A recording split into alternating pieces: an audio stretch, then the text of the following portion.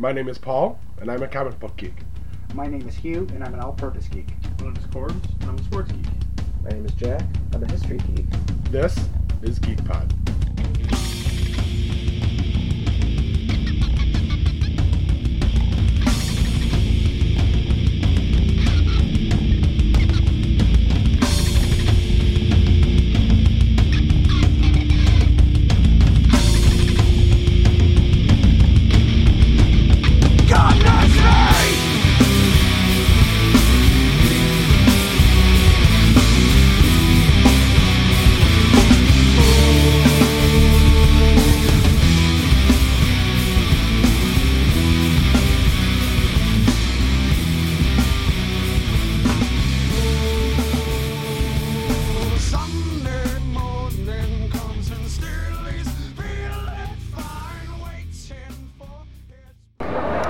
And welcome back to part 3 of our ChaseCon exclusive. I'm Hugh, we've got Paul here, and we have another special guest. We have Tico Flores sitting with us. Tico, can you tell us a little bit about what you do? Yeah, well, I'm with a group called Cosfight. And what Cosfight does is that we teach the average geek how to actually wield particular weapons. There are 3 of us, and we all come from diverse backgrounds. I'm a fencing coach and a martial arts instructor. I also happen to be a stuntman. So my guys are also a martial artist and fencing instructor. So Star Wars itself, the fight scenes are based upon the principles of fencing. Bob Anderson, who's a former UK Olympic fencer, did the first couple of Star Wars movies. And again, everything this lightsaber is based upon fencing. Now it's going more towards the Asian styles and everything else, but fencing is still fencing. So, we show people just actual proper manipulation of the weapon, the types of strikes, certain techniques. We really make it very simple and fun for people. So this way, at least they have a basic understanding of what they're doing. Okay. So, and it's just been a lot. We've gotten a great response from it. I know you have groups out there. You have all over the country, like the New York Lightsaber. Then I think they have the George Lucas group, and they do stuff like that. And those guys are fantastic. But again, in our instance, we're fencing instructors. As again, in my instance, I'm a stunt person. So a lot of us, we actually do this for a living, and not just on the weekends. And again, I'm not taking anything away from those guys. Some of those guys are absolutely incredible. But this is what we do. This is your livelihood. You're immersed. This is essentially my life. If I'm not doing this, I'm on some movie set sitting around waiting for 10 hours for them to bring me out there and do what I do. So. Right. What kind of stunts do you generally get called upon to do? Yeah, well, you know what? Many moons ago when I was a young man, I could do all the crazy stuff. I'm just the basic hand-to-hand combat stuff. Maybe a little sword play and junk like that. It's funny, depending on the budget of the project or whatever. I did a show called El Capo. El Capo was actually the #1 Spanish language TV show in the world. It was loosely based on the life of a Spanish drug dealer, what's his name? The Colombian Escobar. Oh, so, Pablo Escobar. Exactly. And it was highly fictionalized. So everything. It was funny. It was also happened to be done by a Colombian production company. Nice. So they came here to shoot an episode in New York. So they came, and actually it's funny because my agent set me down, and it's the funniest thing because she had me reading for a line in English. I happen to be Hispanic. And so I got there, and the guy looked at me, he says, and he talked to me in Spanish, and I answered him in Spanish. He says, "Oh, I got a better part for you." And but Colombians and Puerto Ricans, it's kind of like Southerners and people from New York. We speak the same language, but it's a little. So he says to me, but how good is your Spanish? I said, I speak as well as J-Lo. But the J-Lo Spanish is not very good. So he thought that's hysterical, and he gave me the spot on. He gave me the job right there on the spot. That's awesome. So, but the funny thing about it is that they've got a decent budget, but it's not like American TV where you really train and you work over a lot of stuff. I've been fortunate enough to train with Sifu James Liu. James Liu, Big Showdown in Little China, Luke Cage. He's a fight coordinator. So, when you're training with him and guys like that, it's a completely different animal. But when you're working with some of these other operations, let's just say that safety is not necessarily paramount. So here I am up against with the the female star, and gorgeous young lady. So it was great. Had a bunch of lines, and they're in Spanish, but basically, you know, I'm this drug dealer, and she's an undercover cop. I don't know it, and so I'm trying to entice her. You know, if I give you what you want, you give me what what I want, that type of thing, and everything else. And then she basically says, well, you know what? The gist of it is like, well, you know, you should be happy that you were some crap like that. So I'm like, oh, you know, a lot of nerve, and I grab her. So I start get ready to choke her out. She pulls out a fake knife. She stabs me in the leg. I fall down. So as I'm trying to get up, she's supposed to kick me in the face. Well, you know what happened. She actually hits me in the face. Exactly. So, but having my experience as a uki, martial arts term, which is basically when you're the dummy for your instructor, and he's explaining techniques, and he basically wipes the floor with you. All those years of training as a uki have contributed to the stunt work and everything else. So I took it, I literally rolled with it, and we did it on that take, which is great. And she drew no blood. Nice. But little things like that. But again, you know, when you go up the food chain and stuff like that, everything is really worked out, and there's a lot of safety and everything taken into consideration. But it's fun. Like everybody else, I'd like to be in a point where I move up the food chain, and I'm in demand more and stuff like that. But you know, as with everything, nobody starts at the top of the chain. Well, unless like your father owns the studio or something like that, then you know you start wherever you want to. Yeah. Right. So, no, but it's cool that I actually got a lot of commercial work doing. It's funny. I play basketball, and at this point in my life, I'm getting a lot of work playing the older guy in the scene that plays basketball. But it pays very well, particularly in commercials too. I actually just did a commercial, and I don't even know what it's for. I don't, but it was a very nice piece of change, and the actual star of the commercial was Dr. Jerry Lee Punch is his name, but he's an ESPN analyst for basketball and stock car racing.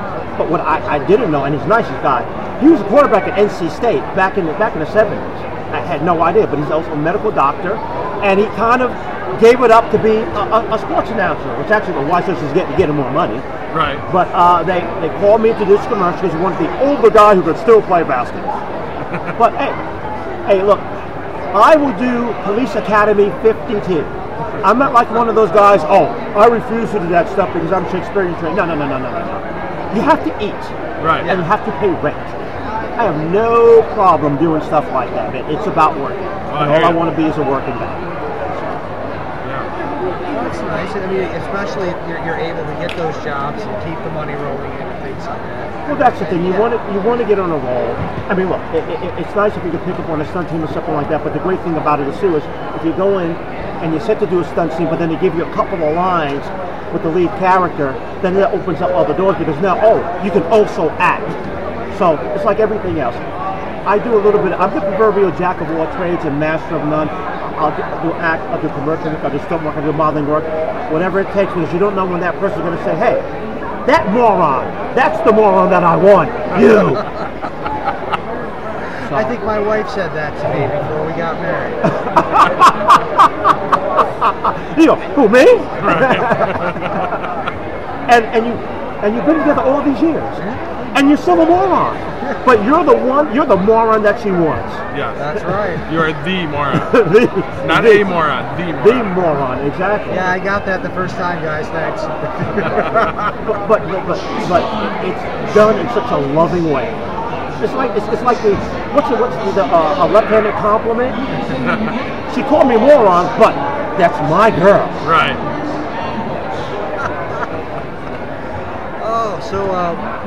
What do you have going on in the future? Like anything you're excited about doing in the future? I'm excited about because Sifuru's going to be coming back from LA soon. We start training up again.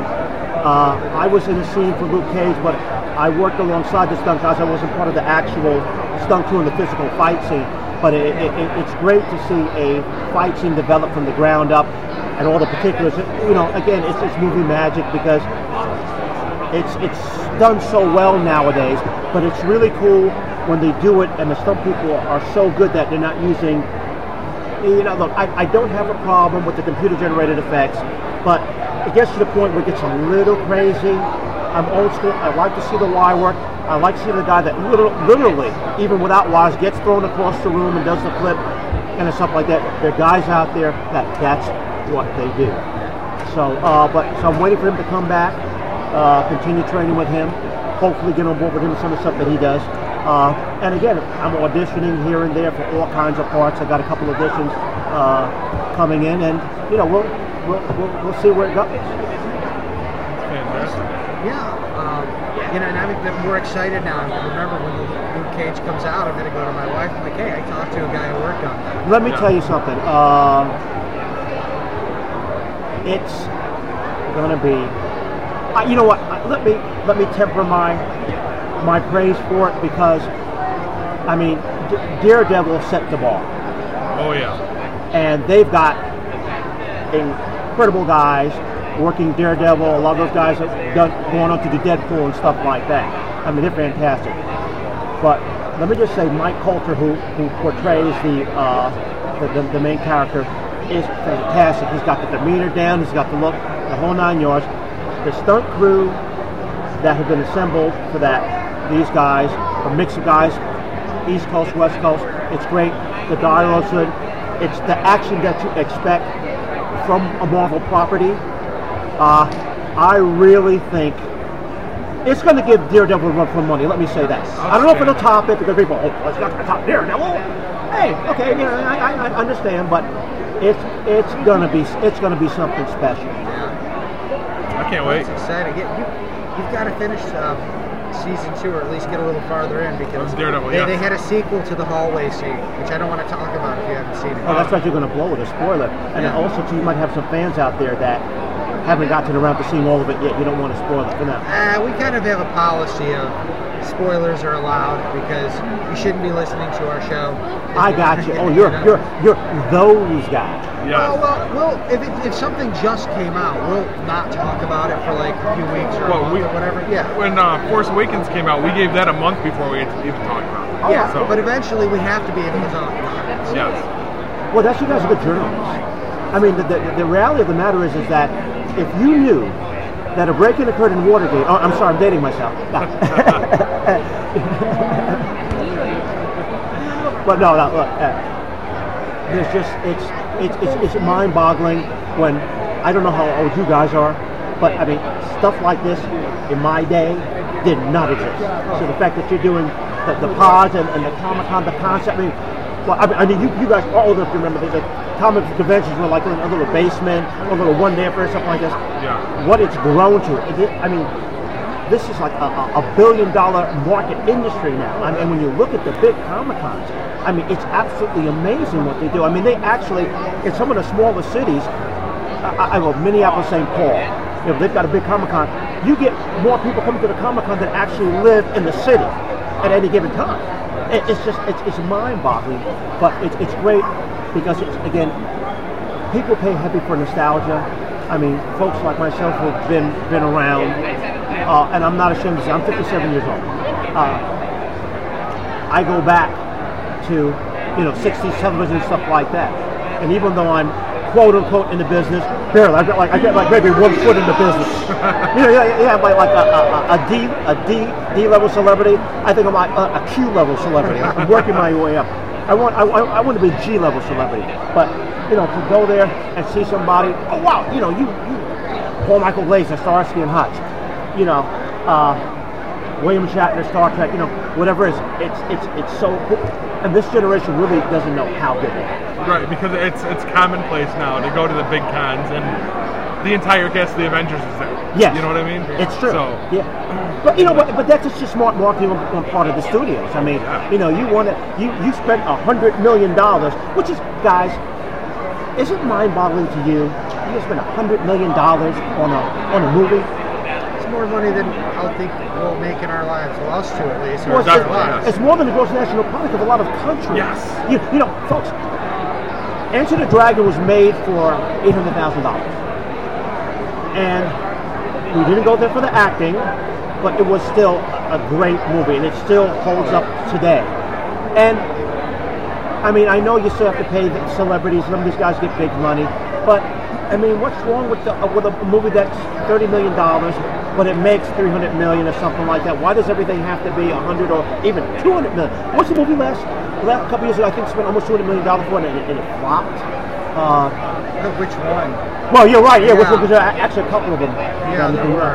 Wasn't there a Disney here? Was it Disney or one of the studios tried to start a new franchise? What am I thinking? Tomorrowland. Well, yeah, that's That one did. yeah. I don't know if that was. Well, they had a big budget too, and that Yeah. didn't do it. I heard it was a great movie though. I never saw it.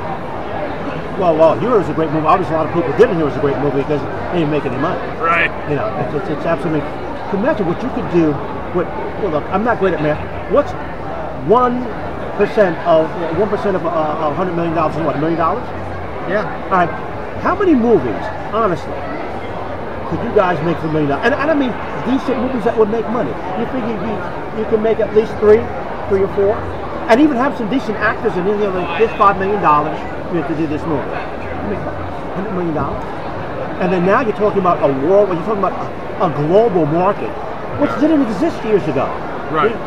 You know, and now we've got all these little deals now with China and everything else. You know, I find it amazing how they'll shoot certain scenes for a particular movie and they'll only air like in a country like in China, and they'll do that because the trade agreement states that we can't air this movie unless the content is such and such. So if the content has X amount of content with Chinese actors and stuff like that, then so they're just trying to subvert rules and stuff like that, so it'll air there. So just all the stuff that they're going through, and you're gonna say it's just absolutely amazing. Yeah, I find that I thought that was weird that they would actually insert, you know, scenes and things like that just to have it be shown in China. But if you look at what's happening now, what happens when our big movies get to China? They like double what they made already. I mean, they're making a ton of money, so it's clearly a much bigger market than I think we realized. Because we don't never really think about, you know, the foreign box office as one country being able to do as much as all the others combined. China's really proved that they have that kind of power. Guys, let's do a movie about three guys that do a movie for the Chinese audience, and then we bring it back here as an import. And, you know, Something. Exactly, and of course, it's us trying to get all these Chinese actors, you know, to do the movie, and they're like, you know, who are you guys? Or like we go to one guy like Donnie Yen, and in the whole movie he's speaking Chinese to us, and he's like, who are these idiots, stuff like that. It'd be a comedy, but it's a whole effort to try and make this movie and everything else. So. I like it. Well, actually, the concept, if you remember Mel Brooks' silent movie, and that was the concept of him going to all these stars to make this movie, and the punchline for the whole movie, I don't know if you remember, and these kids out there, what the hell is this old guy talking about? It's a great movie. There's only one line spoken in the whole movie, is by Marcel, who's a great mime, and he says no, and then Mel Brooks says, and the guy goes to Mel Brooks and says, what they say? He says, I don't know, I don't speak French. So it's just a great one. I'm having a senior moment, kiddies. I know. I'm sorry.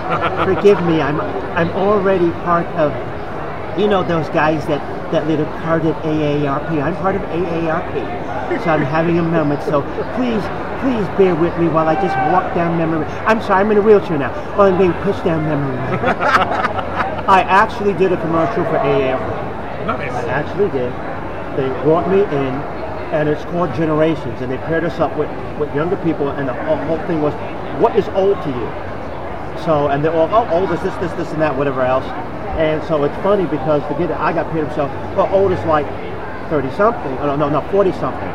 And they paired up this kid with me, and so my demonstration was a martial arts situation. I showed him basically the way to do a couple things to basically really hurt some people, and he's like, his jaw dropped. I said, well, I mean, buddy, I've been doing this for a long time. Age has nothing to do with it. As a matter of fact, the guys that I train were even older than I am. They're even better than I am. So it's got nothing to do with age. But it was a great commercial. It was a lot of fun.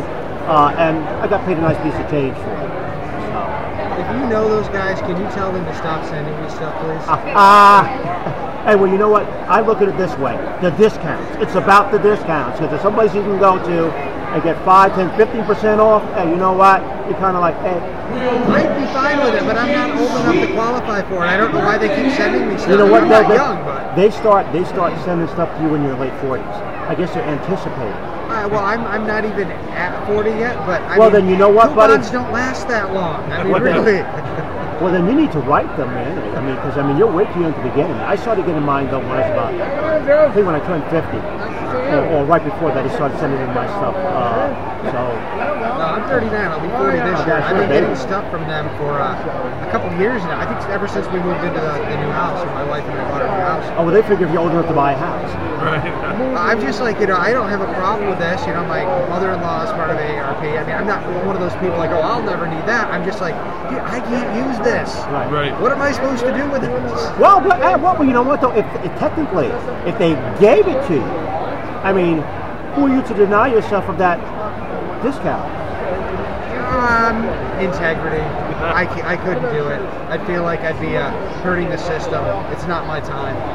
It's not my time. No, it's not my time. No, stop pulling me It's in. somebody else's turn right now to get those discounts. It would be wrong of me to take. See, I usually use "it's not my time" when my car's screeching towards a wall. Oh.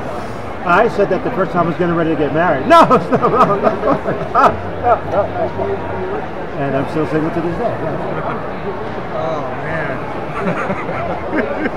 See, that's one thing that you guys have. Are you married also? I am. Well, see, that's one thing that you guys have done. I have not done yet. So, and at the rate I'm going, I don't know that I will. So,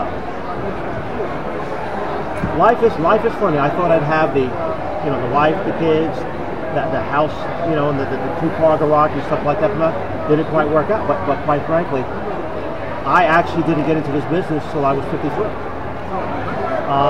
I've done radio work. I've been a teacher. I've been a puppet, a pauper, a pirate, a poet, a poet. That's Frank Sinatra, the song is called That's Life. I know, but you know what? Ask your great-grandmother, and she'll tell you about it. They say, what the hell is this guy singing about? But yeah, I've done all these things, and then I said, you know what?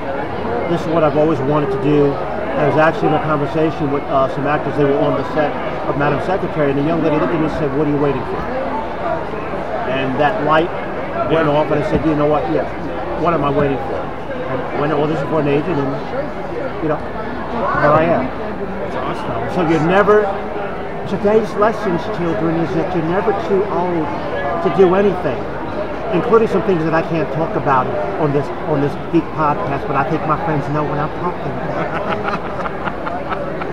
I don't know, man. I think sometimes you do get too old for some things. We rolled in last night and we took a walk up the street. You were going to completely throw me under the bus right now, aren't you? No, I'll be nice. I'll say it was both of us. So we get in about 1 o'clock in the morning.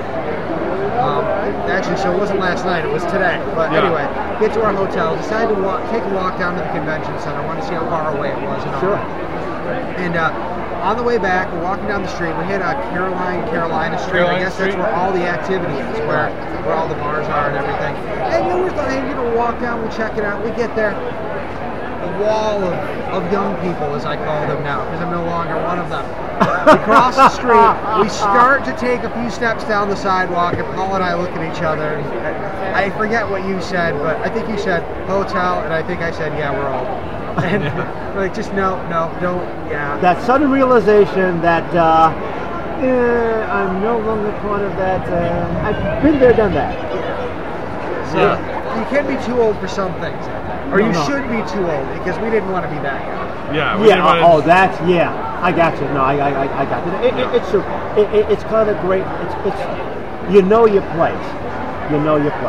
But it is cool though that you guys are doing something where the youngins can relate to what you're doing and come in and toss back and exchange stuff with you. I mean, because again, with what you guys are doing, there's just not just the group of guys who are your age that are into it, but you got the younger kids coming up who are just like completely into all this stuff. And the geeks. Now, I will say this though, you guys look like you could.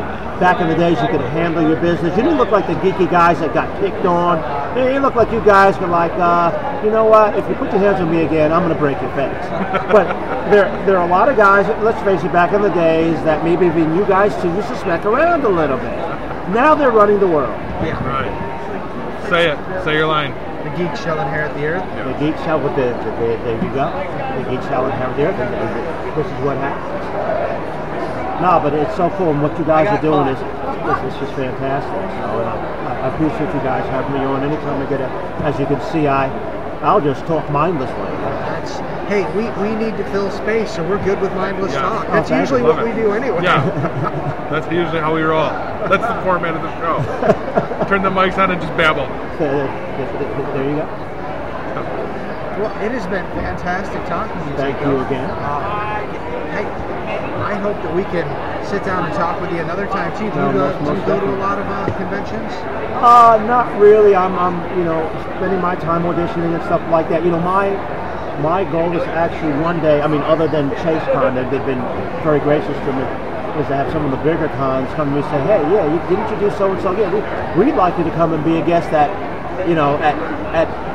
big, gigantic, humongous, bigger than our britches con.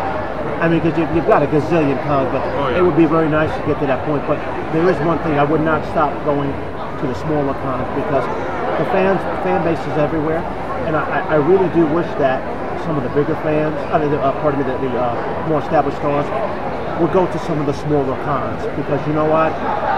You're going to make money. Right. You're going to make money because the people are there, and if you come, they will come. And they'll come from all over. Not everybody here can get down to New York, and some just don't want the hassle. Right. So I say if you're within earshot of what I'm saying, all you big guys, and you know who you are, and some of them I won't mention names. I've actually had the pleasure of working with. Some of these cons are fantastic. They treat you well. The fan base is here. You come down, and if I ever get to that next level, and wait, if I'm elected, I promise to come to all the little cons. Oh, I can see it. 6 years from now, we're going to talk about how Tico Flores refuses to come to ChaseCon because he's too important. He's got it too big for I'll walk by and say, who are you guys? Right. I'm on my way to Shaka Khan, Genghis Khan, and Kublai Khan. They're like, what? What are you at? Hey, I'm okay with making our audience do research. Yeah. Let them figure it out. I was a teacher for many years. So I joke about a lot of things, but one of the things that I do in my humor when I throw stuff, I throw things that's actual historical content that I know will go over their head, but it's kind of daring them if you didn't get the punchline. You need to go find out so you could share in the laugh. So I don't know. I think our audience might actually get some of that. I hope so. I have faith in them. So now that it's on them now, they have to own up to that now. Now you guys are standards now. Well, I'm not listening to these guys. They just raised their standards. Damn. Right. Yeah. Just half the audience just turn the iPods off. Oh, that's real messed up. You know what? You see somebody who doesn't have a GED because they can't spell GED. That's really wrong. Guys, thanks so much, and we hope to do it again one day. Definitely. Thank you very much. Guys, thanks for having me.